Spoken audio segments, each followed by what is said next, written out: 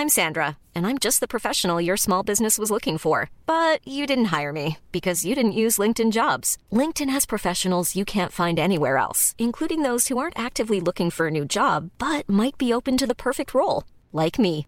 In a given month, over 70% of LinkedIn users don't visit other leading job sites. So if you're not looking on LinkedIn, you'll miss out on great candidates like Sandra. Start hiring professionals like a professional. Post your free job on linkedin.com/people today.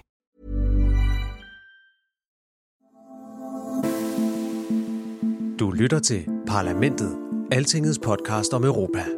Je suis venu vous parler d'Europe. Das ist ein guter Tag für Deutschland und es ist ein guter Tag für Europa. Brexit means Brexit. Lige om lidt vil det gå op for folk, hvor kompliceret det her er.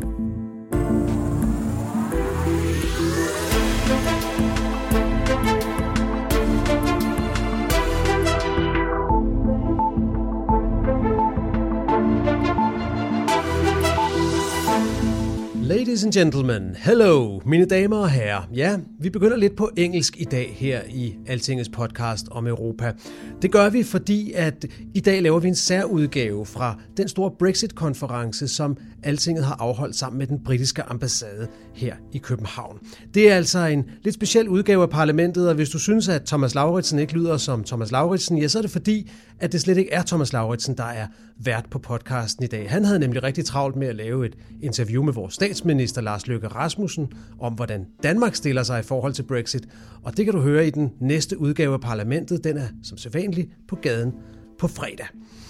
Men mit navn er Jakob Nielsen, og jeg er altså vært på denne her særudgave af parlamentet. Og i dag vil jeg gerne tage jer med hen til den Brexit-konference, som Altinget i dag holdt sammen med den britiske ambassade i Ingeniørforeningens lokaler her i København. En meget velbesøgt konference med næsten 300 tilhørere og rigtig gode talere fra både Danmark og Storbritannien. Og jeg har valgt nogle af dem ud til jer til denne her podcast. Det er først og fremmest chefen for Europol, Rob Wainwright, som kom til konferencen for at fortælle lidt om, hvordan det europæiske sikkerhedssamarbejde kommer til at se ud, når britterne engang er væk. Det er faktisk sådan, at britterne er de største leverandører af efterretningsoplysninger til det europæiske politisamarbejde, så det er potentielt en meget stor spiller, der forlader klubben, når britterne melder sig ud af EU. Så skal vi også høre en af den britiske regerings Brexit-ministre. Robin Walker hedder han, og han er altså en af de konservative ministre, som sidder i London lige nu og har den lidt utaknemmelige opgave, kan man næsten sige, at skulle prøve at finde ud af, hvordan denne her Brexit-løsning skal skrues sammen. Man kan roligt sige, at det er noget, der volder britterne visse kvaler, og det siger Robin Walker også en del om i sit indlæg på konferencen. Men allerførst vil jeg godt spille et af indlæggene fra en af de danske deltagere på konferencen. Vi åbnede den nemlig med en god diskussion af noget af det helt centrale i forhold til Brexit-løsningen, og det er, hvordan kommer økonomien til at se ud. Vi havde Karen Hækkerup, direktøren fra Landbrug og Fødevare, og vi havde Anne Steffensen, som er direktør i Danske Rederier, og deres budskab til britterne på konferencen var meget, meget klart. Begge to sagde, at de klart foretrak, at britterne sådan set ville blive i det indre marked og i det, der hedder toldunionen, efter at britterne har forladt EU. Men nu da det ikke kan lade sig gøre, sagde de, så find dog i det mindste noget, der virker på samme måde og bare hedder noget andet. Eller sagt lidt med EU-sprog, prøv nu at lave et soft Brexit, et blødt Brexit, hvor virkeligheden ikke bliver forandret alt for meget. Det var budskabet både for Karen Hækkerup og for Anne Steffensen, og Anne Steffensen viste sig også bare at være ganske morsom, udover at være chef for Danske Rederier. Hun sammenlignede i sit indlæg hele Brexit-forhandlingen med en tenniskamp, hvor den britiske premierminister Theresa May og hendes udenrigsminister Boris Johnson står på den ene side af nettet, og EU står på den anden side af nettet. Og det er som om, sagde hun, at Theresa May og Boris Johnson bliver ved med at spille bolden til hinanden og aldrig får den slået over på den anden side af nettet. Kom nu, Storbritannien, lød det fra Anne Steffensen. Du kan høre hendes indlæg lige her. But when I'm here today, it's of course because also a big part of our business is inside the EU and not least related to the UK. UK is our biggest market in the EU. 5% of our total revenues comes from the UK. So it's a billion Danish kroners business to do business with the UK. I also have to say that we are important to the UK in the sense that Danish ships are a vital floating infrastructure for the UK to the world, but also, of course, from the UK to the EU. Let me just say in general that we are, of course, like everybody else, I can hear that from the previous speakers, very sad to lose the UK in the EU. With the UK, we are losing a like-minded country, a clear voice on free trade, a sensible country when it comes to regulation, and also a country which has sort of the same vision that we have for the EU, an EU which is small on small things and big on big things. So for all of us, it's really depressing that the UK is going to leave us. So now it's basically a question of trying to do, I would say, damage control and asking for the transparency and the clear guidelines and framework conditions that we will need as a business going forward. What are our priorities in Danish shipping? We have 3 priorities. First of all, we are looking for frictionless trade, customs clearing, tax issues, fiscal barriers, which has to remain non-existent or low. Today, about 4 million trailers each year are moved on the floating bridge across the channel. This is a very good example of an EU regulation which actually works. Today we have the customs union, we have common customs codexes, we have common reporting directives, which makes ships coming easily in and out of ports in the EU. We would like to keep it that way. Secondly, we are also looking to have a free movement of seafarers, onshore staff, and of course also passengers.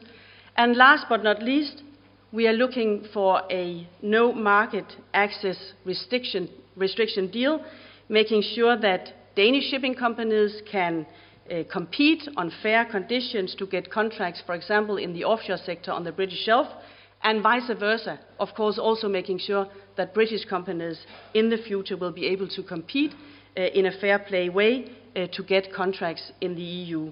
So we see hopefully a common deal which makes sure that benefits and obligations go hand in hand, and I think that was also was being said from Owen from the British government. So what are our worries? We do have some worries in terms of what we see in the UK. First of all, we can see that our counterparts in the UK of UK Chamber of Shipping, they are of course trying to make the most out of the situation. So they are beginning to look at blueprint for growth, trying to build a strong UK shipping industry outside the European Union, but also with a number of protectionistic, creative ideas, I would call it, to put in there. For example, talking about local content, talking about having restrictions on flags, on ships who are going to do business on the British shelf, questions about whether there's going to be British seafarers on board the ships and so on. So there are a number of things which are rumbling in the UK which we do not like to hear, and which we hope that the British government will make sure are not being taken serious in terms of making sure that we can all compete on fair terms also in the future. So our expectations are basically that, like everybody else here, we are looking for a transition period. We are looking for a period of time where we can get into detailed negotiations as to what the future relationship is going to look like. The EU is going to have a mandate clear, I'm sure, that we can agree to a transition period. We hope that the UK government will do the same. And our hope is that we will have trade which will continue to flow, maybe with small changes in the trade procedures, we will see. We also hope that and think that there will be only minor changes to trade flows. We do continue to believe in continued high integration of markets, and we hope that the new relationship hopefully will look very much like the one that we have already today. I have stopped talking about we need the UK to accept the single market and customs union, because it's been very clear from the UK ministers that this is not going to happen. So I think words matter, so let's call it something else, but let's hope that it's going to be a look-alike of what we already have. We don't know what the future relationship is going to look like. But I have to say this. When you look at what is happening in the UK government, and this is said with all due respect on the difficult situations that the UK government is also in, you almost see a tennis court, and you've probably seen the cartoon.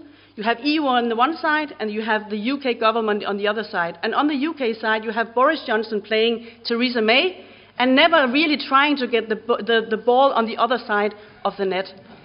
This, I hope, will stop in the near future in the sense that we really need the UK government to come up and tell us what is it, what kind of a deal do the UK want to enter into with the EU. The devil is in the detail. It's very easy to say what you don't want. It's always very difficult to say what you actually want. And I have to say this very clear. Insecurity, not only for business, but also for people and for the future relationship, insecurity is a killer on both sides and can only make things worse than necessary. I will finish now, but I will finish on a positive note. One of the films that my husband and I are sometimes watching when we are trying to get into a good mood is The Very Best Marigold Hotel. And if you have seen that, you know this young man who is trying to get this hotel up and running, that every time things fall apart, he's not living up to expectations, everything is falling down his ears, everything is unclear and insecure, he says, it will be good in the end, and if it's not good, it's not the end. Thank you. Ja, sådan sagde altså Anne Steffensen, direktøren for Danske Rederier, på Altingets Brexit-konference. Nu skal vi høre en af de britiske deltagere på konferencen. Vi skal høre Robin Walker. Han er en ung konservativ minister i regeringen. Han er en af regeringens såkaldte juniorministre i det ministerium, der hedder The Department of Exiting the EU, og ikke som man nogle gange kan tro, når man ser det skrevet ned, The Department of Exciting the EU. Det handler om at komme ud. Det handler om at komme ud på en ordentlig måde. Det ministerium står med en svær opgave, for på den ene side har de lovet briterne, at der ikke er ret meget, der skal forandre sig. Briterne skal blive ved med at handle med Europa på nærmest samme vilkår som før. Britiske virksomheder skal stadigvæk få fri adgang til det europæiske marked og omvendt. Ja, det hele skal faktisk være ligesom før. Briterne skal bare ikke lige være medlem af EU og være forpligtet til at følge reglerne. Den model er der mange i EU, der har lidt svært ved at forstå. Altså, hvorfor vil I være med, hvis I alligevel ikke vil være med? Og det var den opgave, Robin Walker stod med på konferencen i dag og forklare, hvad det egentlig er, briterne mener. Og en ting, han slog meget fast i det indlæg, vi skal høre lige om lidt, det var, at han lovede danskerne og de andre europæere, at briterne ikke vil indlede det, han kaldte et race to the bottom. Altså, at de ikke vil begynde at underminere miljøregler eller arbejdsmiljøregler i forhold til deres virksomheder, sådan så de ligesom kan slippe nemmere end andre europæiske virksomheder og dermed få sig en konkurrencefordel. Det er slet ikke meningen, sagde Robin Walker. Vi vil fastholde det meget høje beskyttelsesniveau, vi har nu. Ja, nogle gange måske endda lave det endnu højere, og vi vil blive ved med at følge de fælles regler, sagde han. Det var et forsøg på at berolige EU. Han sagde også, at Storbritannien ikke rigtig kan bruge nogle af de modeller, der findes allerede. Der er nogen, der har talt om Storbritannien kunne lave en handelsaftale med EU, lidt ligesom den Canada har, men der sagde ministeren, det er slet ikke vidtgående nok. Vi har meget større samhandel med EU-landene, end Canada har. Vi har brug for noget mere vidtgående end sådan en handelsaftale.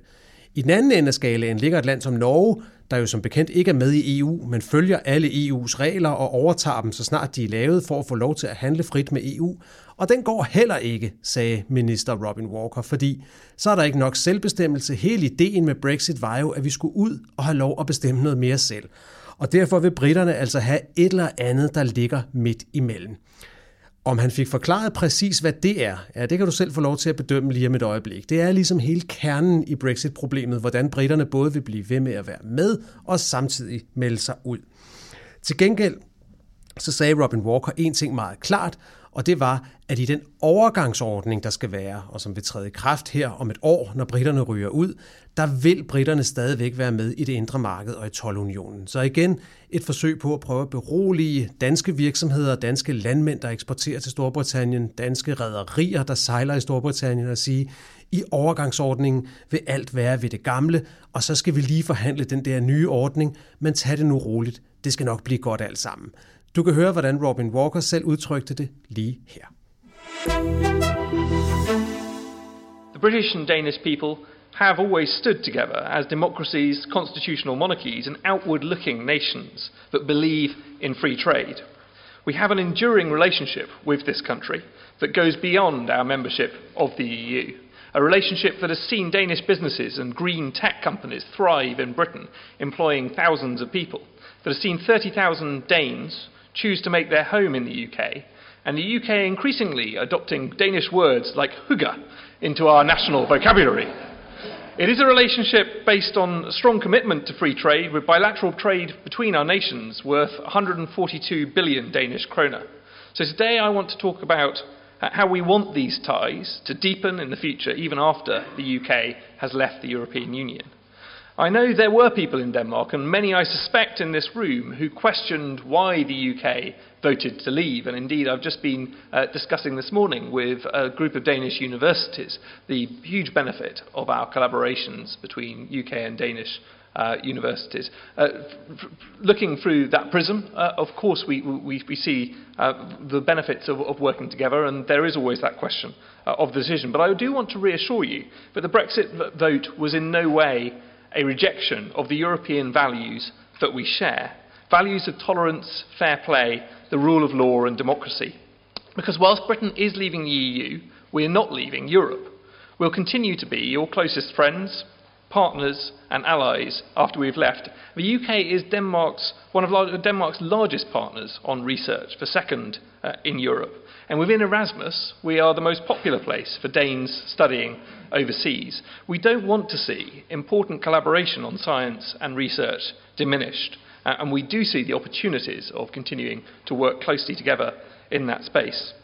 We'll also continue our very close relationship on defence and security. And it's in that spirit of sincere friendship and cooperation that we are negotiating with the European Union in Brussels, building on the agreements we reached in December, which secured the rights of thousands of Danes in the UK and Brits in Denmark, meaning that they can continue to live their lives as they do now. And we're now in the process of turning that agreement into legally binding text as part of our overarching withdrawal agreement. We want Brexit to mark the start of a new, deep and special partnership with the EU. And of course, things won't look just as they do now. They can't if the British government is to deliver on that historic referendum result and realise the UK electorate's wish to have a greater control over our borders, our money and our laws. But our new partnership with the European Union should be ambitious. It should be fair and it should be balanced, and it should benefit both sides of the negotiating table. It should be a partnership, therefore, that benefits Denmark as well. The UK is Denmark's fourth largest export market, and it would be in neither side's interest to put up new barriers to trade. After 40 years of EU membership, the UK and the EU have stronger links with each other than any third country. And whilst we accept that the principle that the new relationship will be based on a different balance of rights and obligations, we want this new partnership to reflect the rules and the regulations that we are already aligned to. We are each other's largest trading partners, and it should cover all sectors crucial to our linked economies. For Denmark, it includes industries like those represented in the room today, including industrial and agricultural goods, services, financial services, and the networked industries. For instance, 26% of Denmark's total trade in the finance and insurance sector is with the UK. The EU does have a variety of different trading relationships, but none of them would be appropriate for the UK's future relationship or in the mutual interests of both sides. Given the depth and the breadth of our existing relationship, an agreement modelled on existing EU FTAs such as CETA would result in a restriction in mutual market access that would benefit neither of our economies. Joining the EEA would represent too much of a loss of democratic control for the UK, whilst a CETA-style deal would offer too low a level of market access. But I'm confident that we can do much better and agree a deal that recognises our unique starting point. At the moment, we have exactly the same standards and regulations as the EU, and as David Davis, my Secretary of State, is explaining this morning in Vienna, we don't want to see these watered down because of Brexit. Instead of a race to the bottom, as some have suggested, Brexit can mean a race to the top in global standards. We've been clear that we intend to maintain and strengthen our high regulatory standards when we leave the EU. The UK has a world-class record on health and safety, but delivers one of the lowest standardised rate of fatal injuries in Europe. And the UK was the first country to set legally binding climate change targets to reduce our emissions, and has now announced an ambitious 25-year environment plan. So as we move forward in our new partnership, we should build on this close cooperation, build on the values that we share. And we acknowledge that to smooth the path for business as the relationship between the UK and the EU changes, it will be in no one's interest for businesses either here in Denmark or in the UK to delay decisions about their future or rush through contingency plans because of a lack of clarity about the UK and the EU's future relationship, which is precisely why both Britain and the EU have made strong arguments in favour of a transition or implementation period.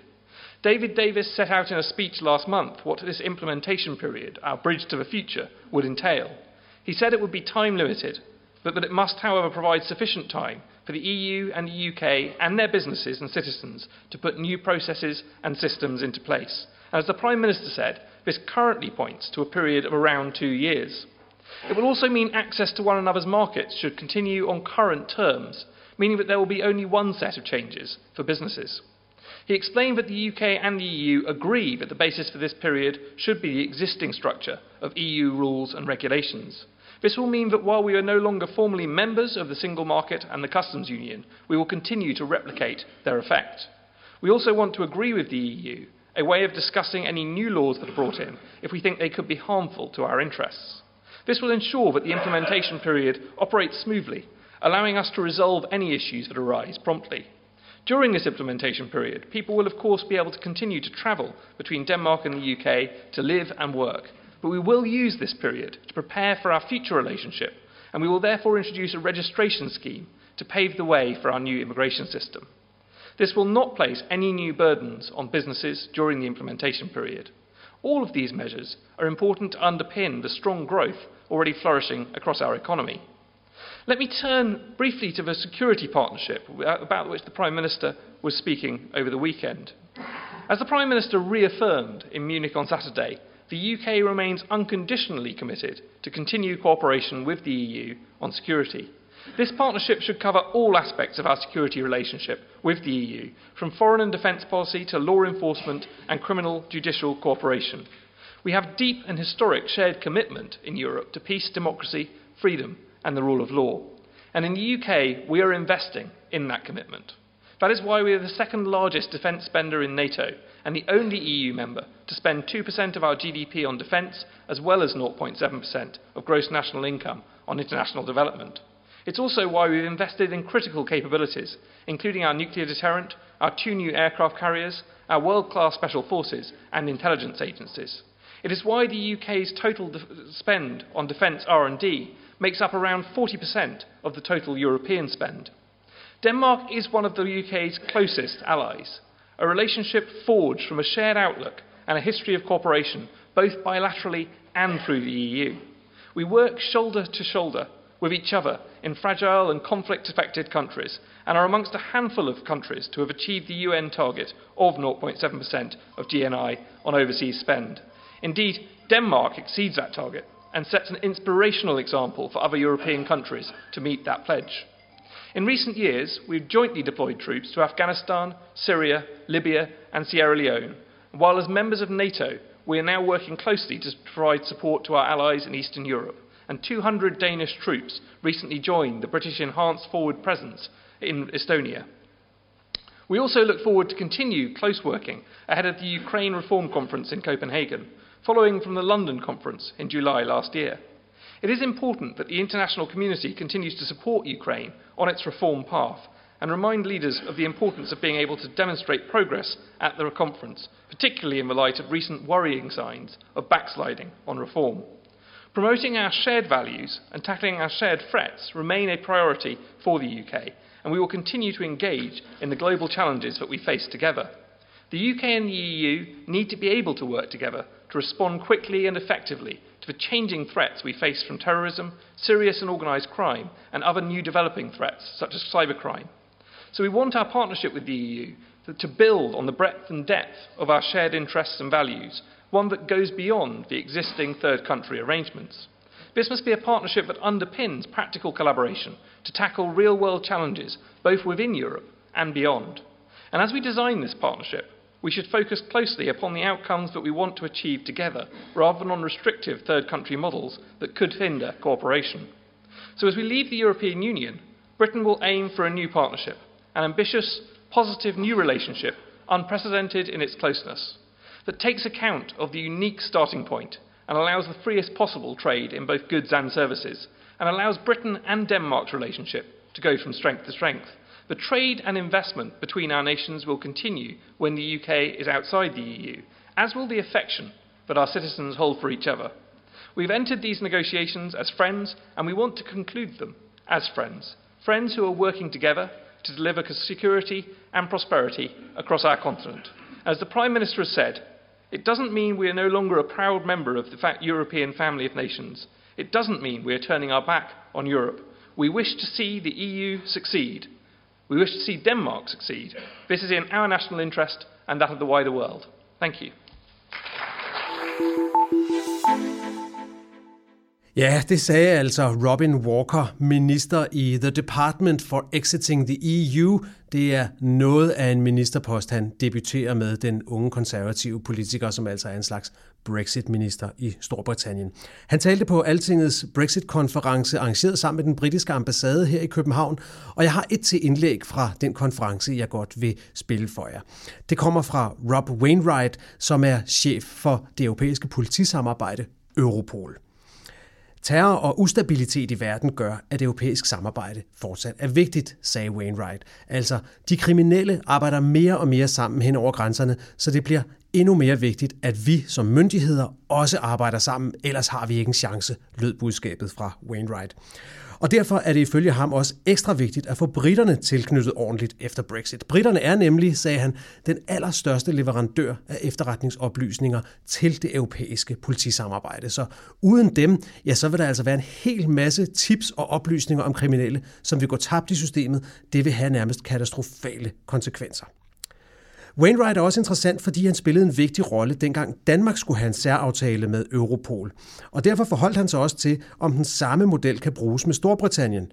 Det kan den måske godt, men så alligevel ikke. Hør selv, hvad Rob Wainwright sagde lige her.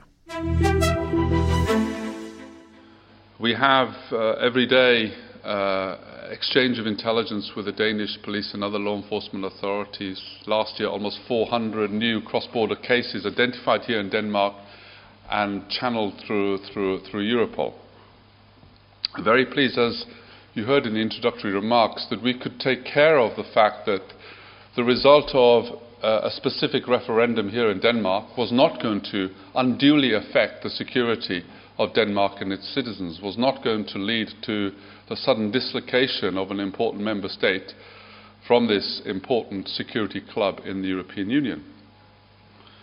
So we found a specific agreement which was very specific in nature because we were dealing with a unique case of a country, a member state that has chosen no longer to be a full member of Europol, but still to be a member of the European Union.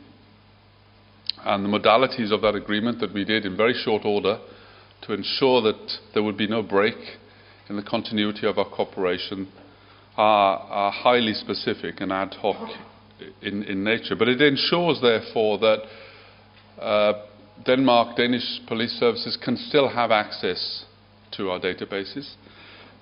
What we don't have, however, because of this agreement and because of the effects of that referendum, is that Denmark no longer has direct access to our databases. So instead we've created a unique arrangement where there are 4 seconded experts, 2 here in Copenhagen and 2 at Europol's headquarters in The Hague, that are somehow the interface with Europol, because it's a condition of our legal framework that only member states of Europol shall have direct access to a database. So there's a time lag, perhaps a little bit, in the way in which that works. And it means, for example, that when we, later this year or next year, roll out a very important program for us called Quest, which will give on-the-spot access to member states' police officers directly to our databases, not just therefore from their headquarters, but on the streets as well, that will not be something that will be given to the Danish police officers. So there is an important difference, but one nonetheless that we're trying to minimize the effects of. Denmark is still a member of the Europol Management Board, but now not as a voting member, but as in an observer status. Now, some of that perhaps applies to our thinking around our future cooperation with the United Kingdom. Certainly the same general principles apply.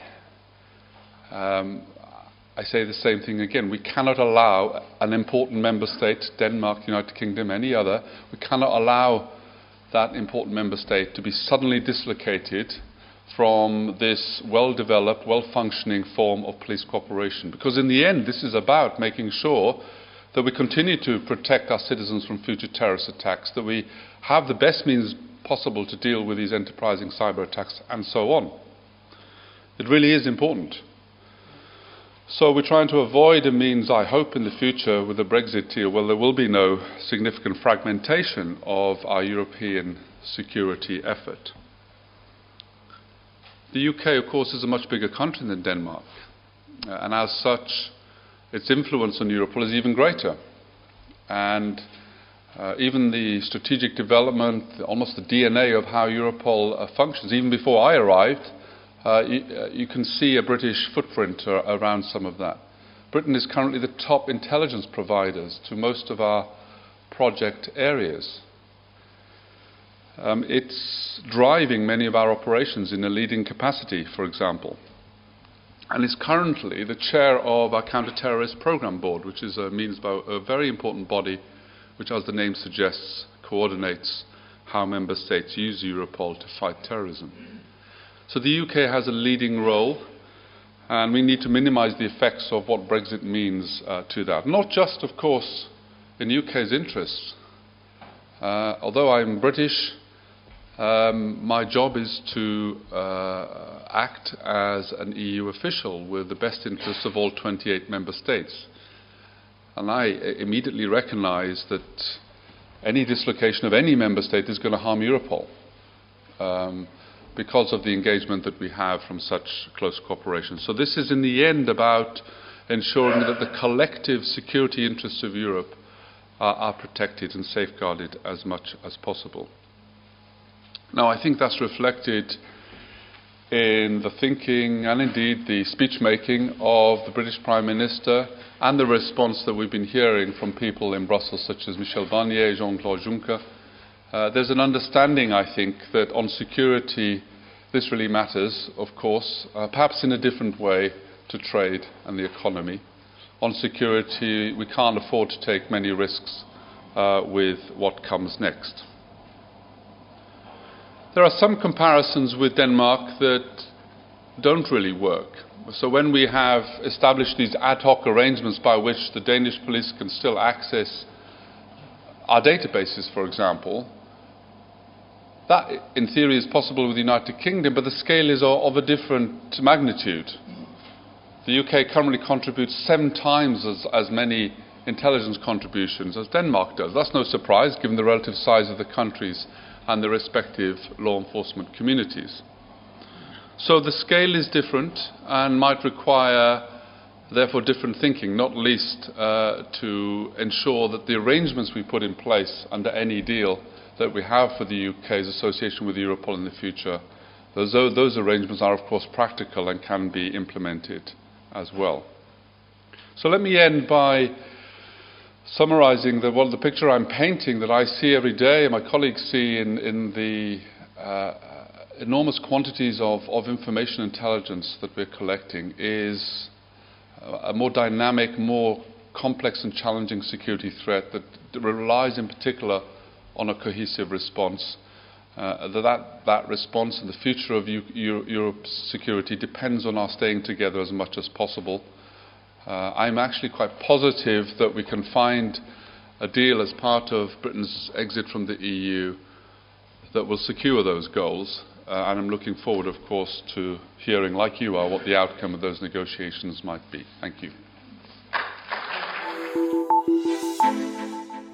Ja, det var altså Rob Wainwright, chefen for Europol, der talte her. Og det gjorde han på Altingets Brexit-konference, som blev holdt i København i samarbejde med den britiske ambassade.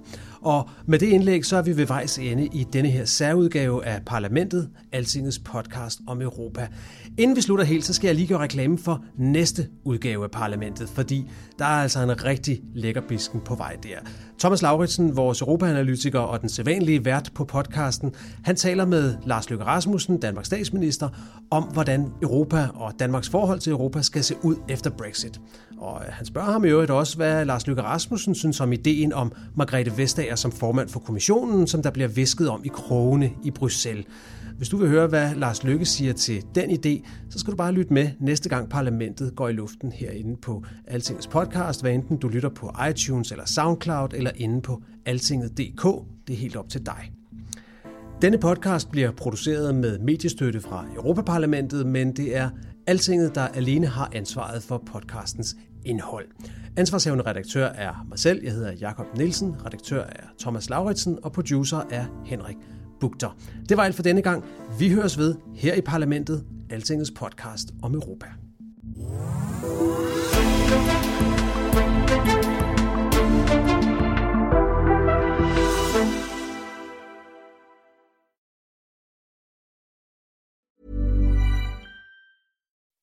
When you make decisions for your company, you look for the no-brainers. If you have a lot of mailing to do, Stamps.com is the ultimate no-brainer. Use the Stamps.com mobile app to mail everything you need to keep your business running with up to 89% off USPS and UPS. Make the same no-brainer decision as over 1 million other businesses with Stamps.com. Use code PROGRAM for a special offer. That's Stamps.com, code PROGRAM.